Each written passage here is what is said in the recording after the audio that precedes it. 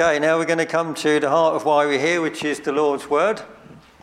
And today we are reading from Ephesians chapter 6, verses 10 to 20. And this is the last of our series on the Lord's Prayer. And this is Ephesians, which is part of Paul's letter to the Ephesians. When he was imprisoned in Rome in AD 60, he wrote this letter to encourage people. And this is part of that. And this particular part is entitled The Armour of God. So let's read from the Lord's Word now. And it says this: Finally, be strong in the Lord and in his mighty power. Put on the full armour of God so that you can take your stand against the devil's schemes. For our struggles is not against flesh and blood, but against the rulers, against the authorities, against the powers of this dark world, and against the spiritual forces of evil in the heavenly realms. Therefore, put on the full armour of God, so that when the day of evil comes, you may be able to stand your ground. And after you have done everything, to stand.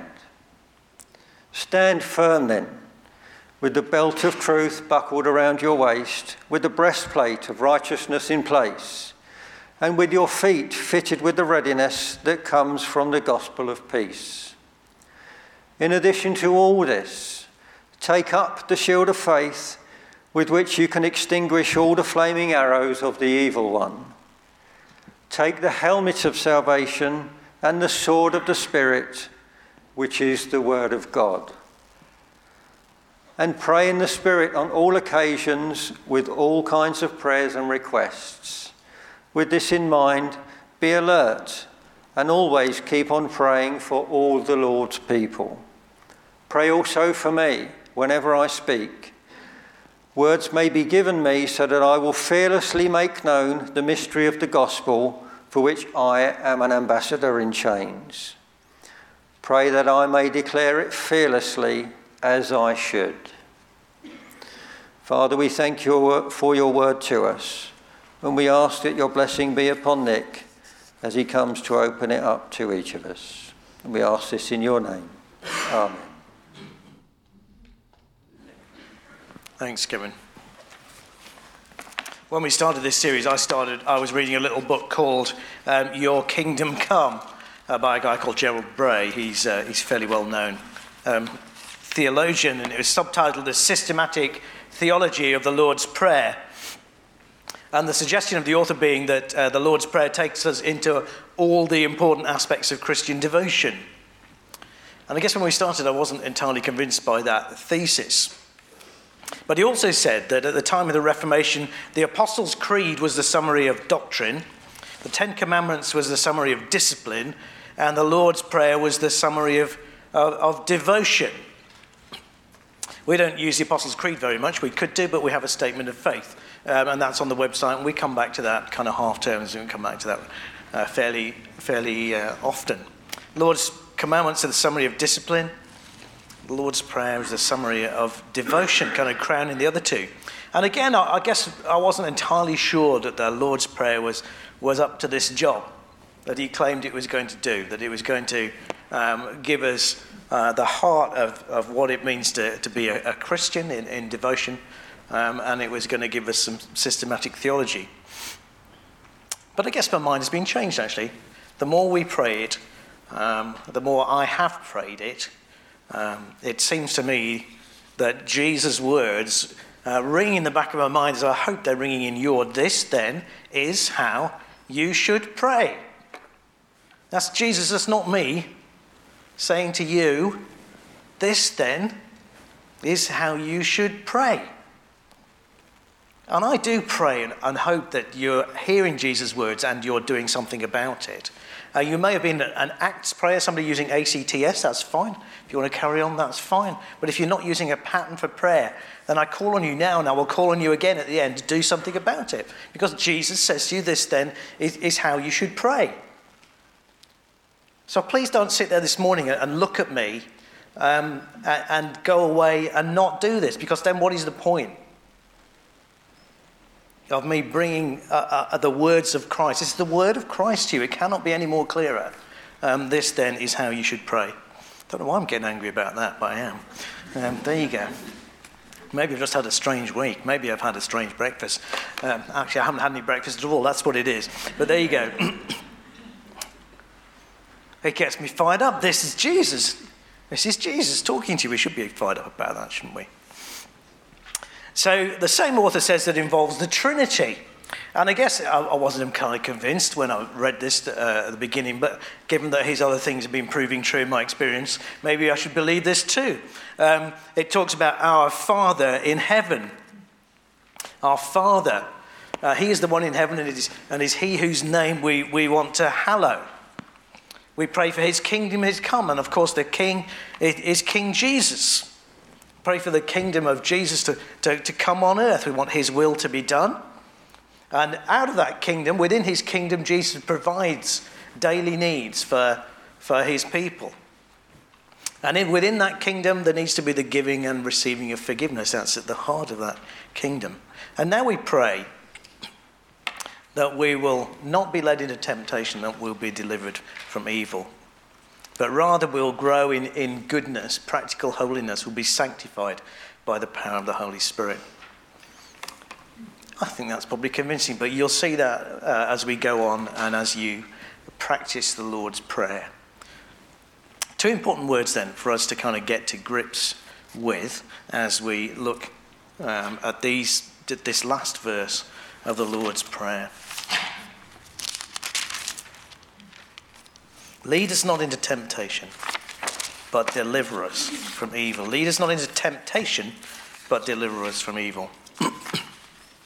So the first important word is this word parasmos, which means temptation, or it can mean testing, or it can mean trial. And I think that's quite important for understanding this. So when Jesus was tempted by Satan in the desert, this is the word that was used. And actually, very interestingly, it does say, and I spotted this, we were listening to Matthew's Gospel in the car yesterday as we travelled up to Worcester. The Holy Spirit led Jesus into the desert to be parasmos, to be tempted, tried, tested by the devil. It's the same word. Very interestingly, it was the Holy Spirit who led him there. I'm not going to make any more comment on that. But again, it's the same word when James says, "Consider it pure joy, my brothers and sisters, whenever you face trials of many kinds, because you know that the testing of your faith produces perseverance." So it's the same word there. And actually, at that point, we read very clearly that testing or trials are a good thing. They're a good thing because they prove your faith. They test your faith. They give you perseverance in the faith. So longer term testing, testing is a good thing. It's not fun, but it's productive. And I want to note kind of in passing that I think I've noted in the last few months that every time I've had a spiritual breakthrough, it then seems to get tested. So I had a spiritual breakthrough, and oh gosh, I see that about me, and I see that about God. And then it seems that God kind of like puts you in a situation where you have to apply it. You have to apply what you've learned. And so I think that's probably not uncommon, that when you've had a real spiritual breakthrough, you've understood something for the first time, or you've re-understood something, that God tests it. Kind of puts you in a situation where you have to apply that. So testing it is a good thing. Paneros means or hopaneros, which hop means means the evil one, I think. And that's a change in the translation over the years, which I think is right. It means deliver us from the evil one. And he appears a little bit later in Matthew. Here we're in Matthew 6. In Matthew 13, it's the evil one who snatches the seed, the gospel away from the people who hear. It's like the seed that falls on the path and is eaten by the birds. It's the evil one snatches it away. That's the same word. So I think we're asking to be delivered from the evil one, but actually I don't think it makes all that much difference how you translate it, because we're being asked to be delivered from the power of Satan's kingdom. But I want us to backtrack a little bit, or I want us to put a little bit of background information in before we go any further. We've got those words. Lead us not into testing, temptation, trial, but deliver us from the evil one. But I want us to understand, I want us to think this morning about how temptation works. I think this is really an important subject. And John, if we go to 1 John, it's a really good, really good background reading, I think, for how temptation works and how there are two kingdoms in the world around us today. That John describes very clearly two different kingdoms at work. So in 1 John 4, he says, "You, dear children," he's talking to Christians, "are from God, and you've overcome them," and he's referring back to false prophets who are speaking by the spirit of the Antichrist, "because you've overcome them," these false preachers, "because the one who is in you is greater than the one who is in the world." They're from the world, they speak from the viewpoint of the world. The world listens to them. We're from God. Whoever knows God listens to us. So a very clear statement there that there are kind of two kingdoms. There's the kingdom of the world, and there's the kingdom of God. And in the kingdom of God, that's everyone who trusts Christ for salvation, and everyone who's born again of the Holy Spirit. He that is in you, this is so important, and that is the Holy Spirit, is greater than he who is in the world. And that is Satan. And later on, John says, just to compare this, he says, "We know that anyone born of God doesn't continue to sin. The one who was born of God," who's that? One who's born of God? Jesus, thank you. "Keeps them safe, and the evil one cannot harm them." Yeah, the one who's born of God keeps them safe, and the evil one cannot harm them. We know that we are children of God, and that the whole world is under the control of the evil one. So you get this picture, this kingdom of God. We're born again. The one who is in us is the Holy Spirit. There is the world, and for John that means the non-Christian world. That's everybody else. And Satan is in them, or he is in the world. He is amongst them, and he is in control outside the church. That's a biblical view. But Satan is just a fallen angel. Okay, I guess he's a fallen archangel. And he is in the world. He cannot be everywhere at once. He is not omnipresent. That's really important. Later on, we're told that he goes about roaming around, looking for someone to devour. He's not omnipresent. He cannot be everywhere at once. He has followers. He is followed by multitudes, we don't know how many, of fallen angels who have disobeyed God with him. And we call those demons.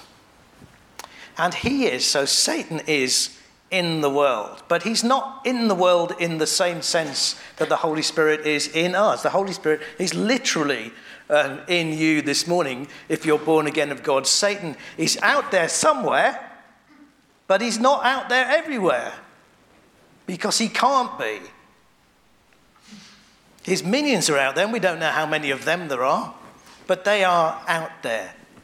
So he is in the world, but he's not in the world in the sense that he is individually controlling everybody who is out there, because he cannot do that. But he has this world under control because they're blinded. They're blinded by him and his agents. Yes, they are at work in the world out there. He's called in Ephesians 2 the Spirit who is now at work amongst those who are disobedient. But he must be delegating most of the time because he's not omnipresent. And the one that is in you, This morning, the Holy Spirit is greater, so much greater than he who is in the world. Not least because he's the one who is in you is the Spirit of God. He is omnipresent. He is all-powerful, omnipotent. Satan is not. And notice that even if that was all that John was said, he says more than that. He says the one that's born of God, Jesus, keeps his people safe. So, the question then is, we're reading the Bible about Satan attacking. How does Satan attack us? Well, most of the time, he personally doesn't. He cannot. Because he can't be in our different houses as we go home later in the week. He can't be with Ian at the same time he's with me, at the same time he's with Doreen. He does not have that power. And that's really important. We're going to bring him down a peg or two this morning. It's really important. He does delegate. So if there is some evil a work around you, the chances are really, actually, it's not Satan. Could be one of his minions. The other thing we need to say is that I don't believe that Satan puts thoughts in our heads. So I was reading systematic theology this week, like all you good boys should do. And Grudem says we shouldn't think that demons can know the future or that they can read our minds or know our thoughts. There's no sense in Scripture that Satan can read minds. One of my lecturers used to say, and I've told you this before, Satan has no direct access to the Christian mind. Satan can't read your mind. God can read your mind. Satan, I don't believe, can put thoughts in our heads. This too is really important. Because what it means then is that temptation comes from two sources, and I think this is much more biblical than thinking that Satan could put thoughts in our minds. Temptation comes from inside. It comes from the inside. It comes from your own sinful nature. It comes from the own remnants of your sinful nature. James says, when tempted, no one should say, God is tempting me. Well, that's clear. I don't think we would do. For God cannot be tempted by evil, nor does he tempt anyone. But each person is tempted when they're dragged away by their own evil desire and enticed. So temptation comes from inside. So that's important. Temptation comes from outside. And it's not Satan getting somehow through the wall of your head, putting thoughts to your mind. It's simply what it comes in through your eyes. And Jesus says this, the eye is the lamp of the body. If your eyes are healthy, your whole body will be full of light. Do you get that picture? But if your eyes are unhealthy, in other words, it's not that you've got bad eyesight, it's that you're looking on unhealthy things with your eyes, then your whole body will be full of darkness. It's really clear, isn't it? That what you're looking at affects what is happening on the inside. If then the light within you is darkness, how great is that darkness? So temptation is coming from inside you and it's coming from outside you, but it's not from Satan into your mind. It's the stuff that you look at. And John says it very similarly. He says, don't love the world or anything in the world. If anyone loves the world, the love for the Father is not in them. So you're out there in the world. He says, don't love it. Everything in the world, the lust of the flesh, in other words, the stuff that comes up from the inside, the lust of the eyes, the stuff you look on and you really want, and the pride of life, it comes not from the Father, it comes from the world. In other words, most of the time the temptation you're getting is stuff out there, is resonating with stuff in here, and then you're doing it. Putting into practice. So actually, doesn't that make you realize how critical then is it what you do with your eyes?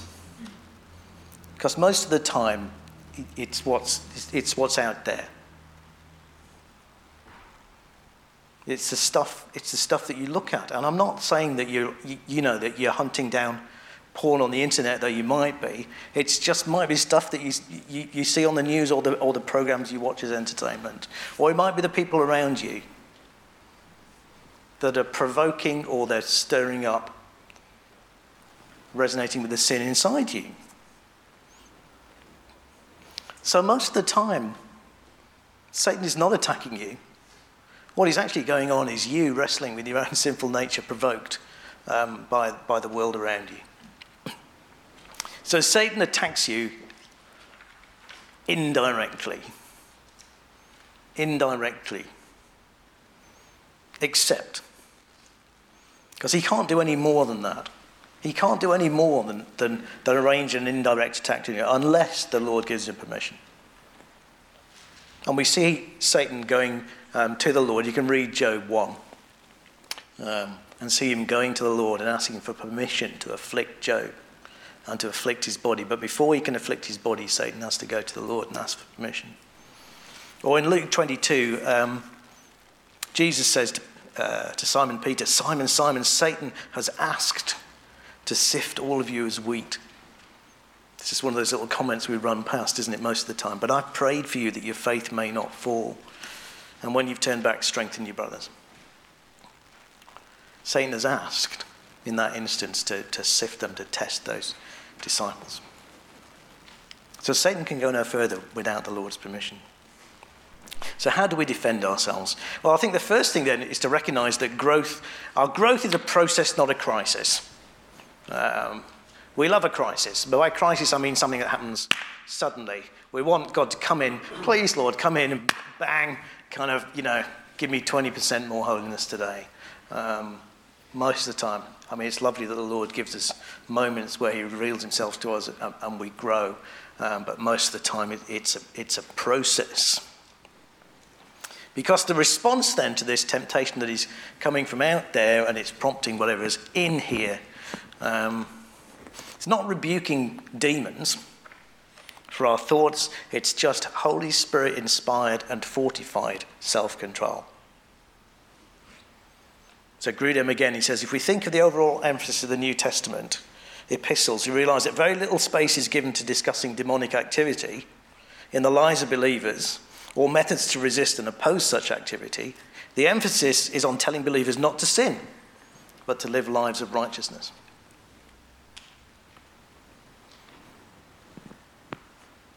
So what I mean by Holy Spirit directed and Holy Spirit empowered self-control is this.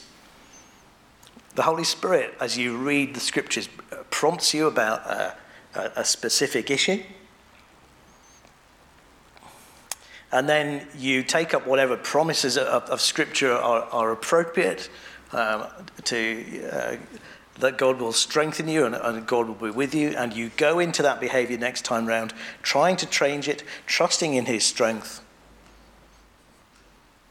And as you get it right, each time you get it right, I think what happens is the Spirit changes your heart. And you get heart change so that you no longer want to do the thing that you've been doing.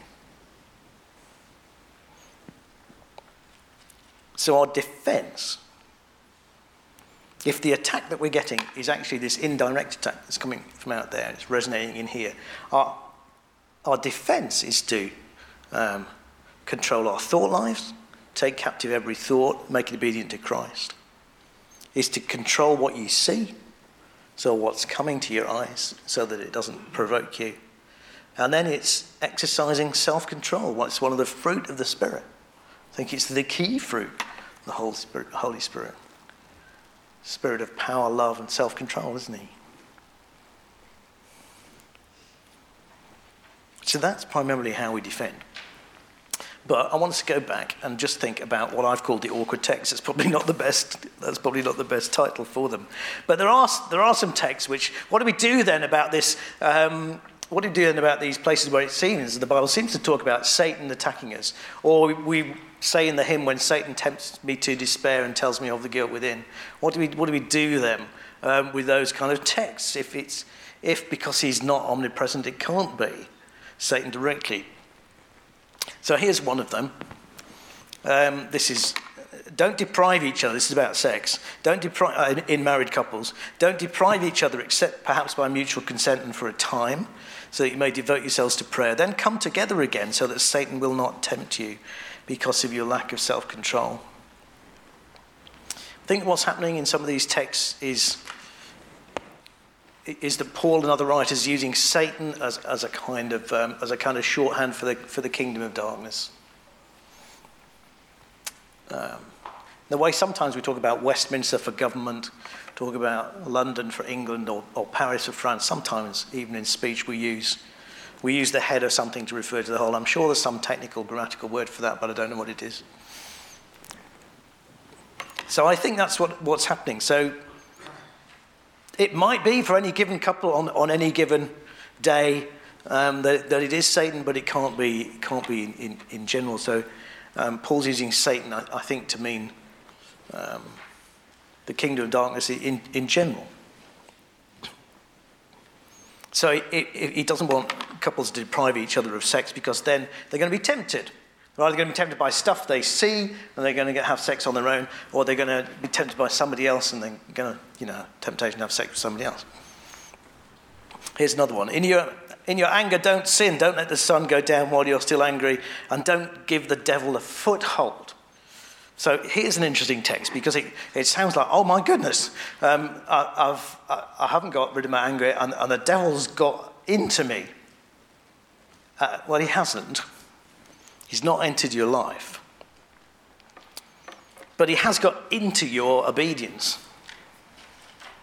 So if you want to think of your total obedience to Christ as a kind of place or a field, a battlefield, maybe, then what you've done, if your totality of your behavior is a space, what you've done is you've given Satan a little bit of that space.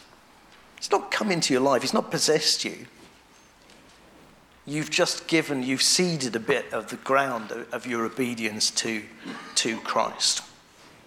And the problem with that is, once you've given him a little bit of ground, chances are you're gonna not defend the next bit of ground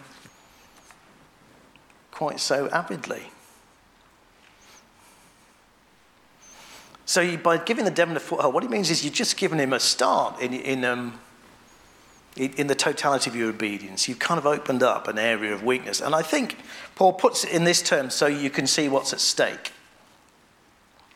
And this is what's at stake. He's not exaggerating. So we would say, I didn't deal with my anger before the sun went down last night. I kind of just decided to stay angry overnight. And you could say in the morning, I've got a bit of an anger problem, or I'm a bit slow, or I'm a bit unforgiving. And Paul doesn't say you've got a bit of an anger problem. He says you've given a little bit of your life over to Satan's cause. And that kind of sounds like a bit of a bigger deal, doesn't it? Yeah. And if you haven't seen that you've given a bit of your life, which you knew about and you should have dealt with, over to Satan's cause, then what next are you going to miss?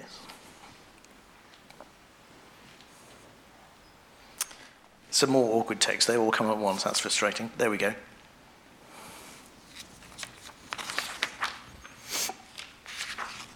That's really interesting. Haven't written a bit of sermon for this. There you go. Haven't written it down. A couple more awkward texts. James 4 says, submit yourselves then to God, resist the devil, and he will flee from you. Come near to God, and he will come near to you. So it sounds like resist the devil. Whoa! It sounds like he's coming to your face, and you're having a face-to-face encounter. But if you go and read the context, it's actually the context is about friendship with the world. It's about conforming. And so what you're actually being asked to resist is the pull of the world. So actually that's back to where we were before, isn't it?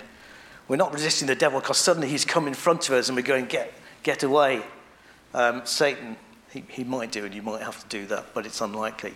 So don't get me wrong. I'm not saying he's not there. But actually when there's a pull and you're out there at work, or you're in the pub and somebody says, well, you want another drink? And you think, actually, no. That's one too many, and just the pull is that you want to conform. That's Satan, in a sense. It's not actually Satan because he's not there, but it is the pull of Satan's kingdom on you, and you need to resist. Another one, 1 Peter 5, your enemy, the devil, prowls around like a roaring lion looking for someone to devour. He does. Resist him, standing firm in the faith, because you know that the family of believers throughout the world are undergoing the same kind of sufferings. The context is persecution. So he's saying probably to Christians in the Roman Empire, Satan, through his minions, is inspiring people to take you prisoner. Even put you in the arena later on, and how do you resist? Or you see other people being imprisoned. To resist is to withstand the urge to give up your faith. So you resist the devil by refusing to give up your faith, your confidence in Christ. How do we do that? I haven't really got time to go into Ephesians 6 and the armour of God, so this will be the quickest teaching on the armour of God you ever had. This is not something mystical, this is something really practical. We fight the esoteric. So Paul says we fight against rulers, authorities, powers of the dark world, and against spiritual forces of evil in the heavenly realm. We fight the esoteric. What do we fight them with? We fight them with the mundane. And put on the full armour of God so that when the day of evil comes, you'll be able to stand your ground. Okay, when there's persecution and when you press, he said, with the belt of truth buckled round your waist. You have truth, you have the Bible. You're girded with Bible truth. So believe it, stand on it, act truthfully. He says you have the breastplate of righteousness in faith. You are made righteousness in Christ. And the way you wear that is to believe it and then to go and practice it. Go and be a godly, holy people. That's a person. That's how you stand your ground. Your feet are fitted with the readiness that comes from the gospel of peace. You have the gospel. You've believed the gospel. You stand firm by being always ready to share the gospel. I think Paul kind of mixes his metaphors here. I think if you try to find 6 coherent things, I think you push it too hard. Because he says, in addition to this, take up the shield of faith. I think it seems to me to mean lift up the shield of faith. In other words, faith,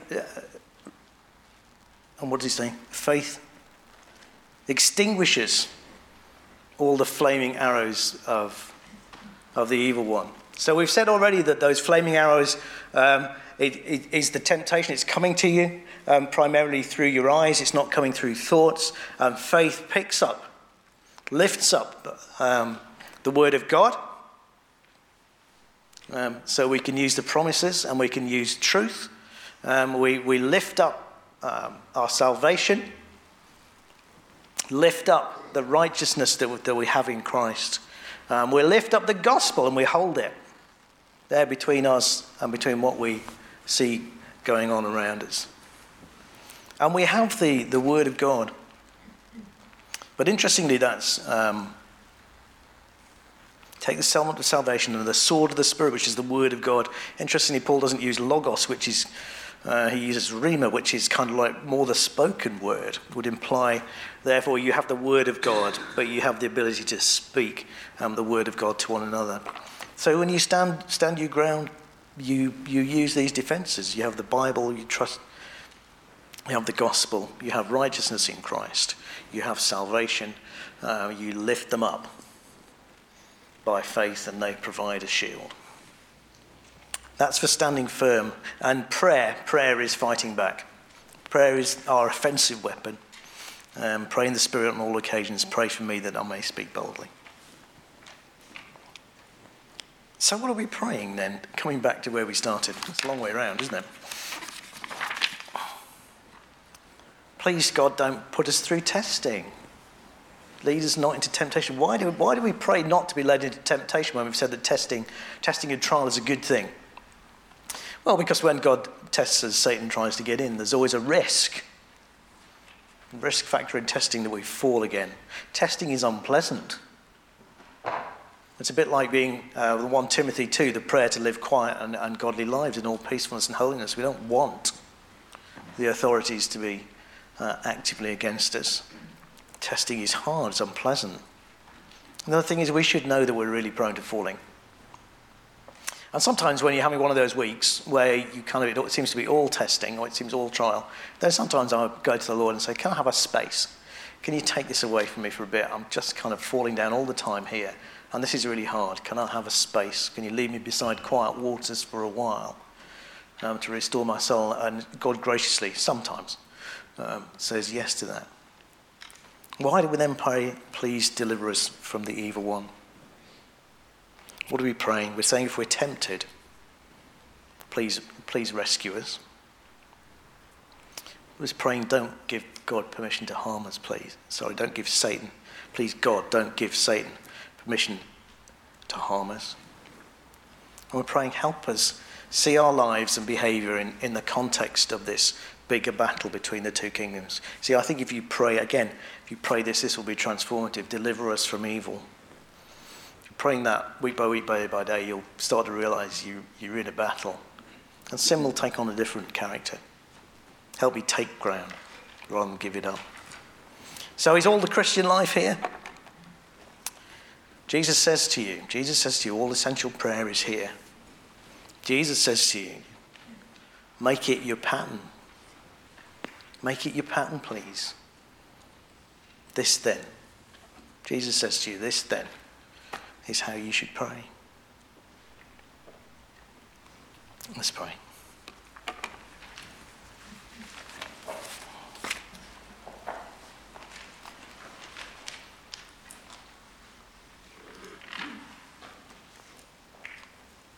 Our Father in heaven, hallowed be your name. Your kingdom come, your will be done, on earth as it is in heaven. Give us today our daily bread, and forgive us our debts as we also have forgiven our debtors. And lead us not into temptation, but deliver us from the evil one.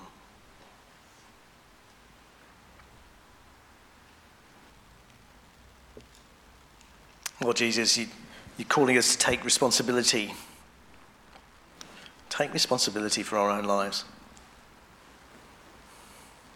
Take responsibility for areas where we keep thinking we're tempted, but we're not really doing anything about it.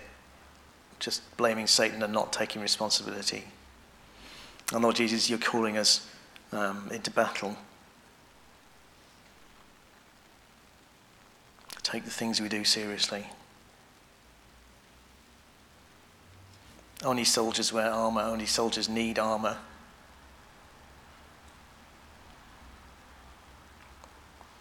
Help us, Lord Jesus, stand firm. We want to please you. We want to fight for you. We want to fight with you. We want your kingdom to come. So just lay on our hearts this week. We pray the dangerous prayer. Lord Jesus, just expose to us our sin. Expose to us the places you want to change in us. We can only pray that because we know that your yoke is easy and your burden is light. It's actually better and easier to be holy than it is to be sinful.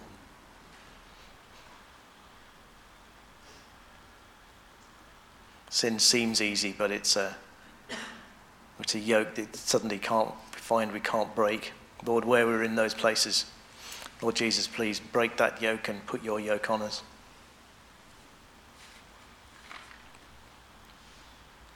We ask all these things in the name of Jesus. Amen. Amen. Thank you.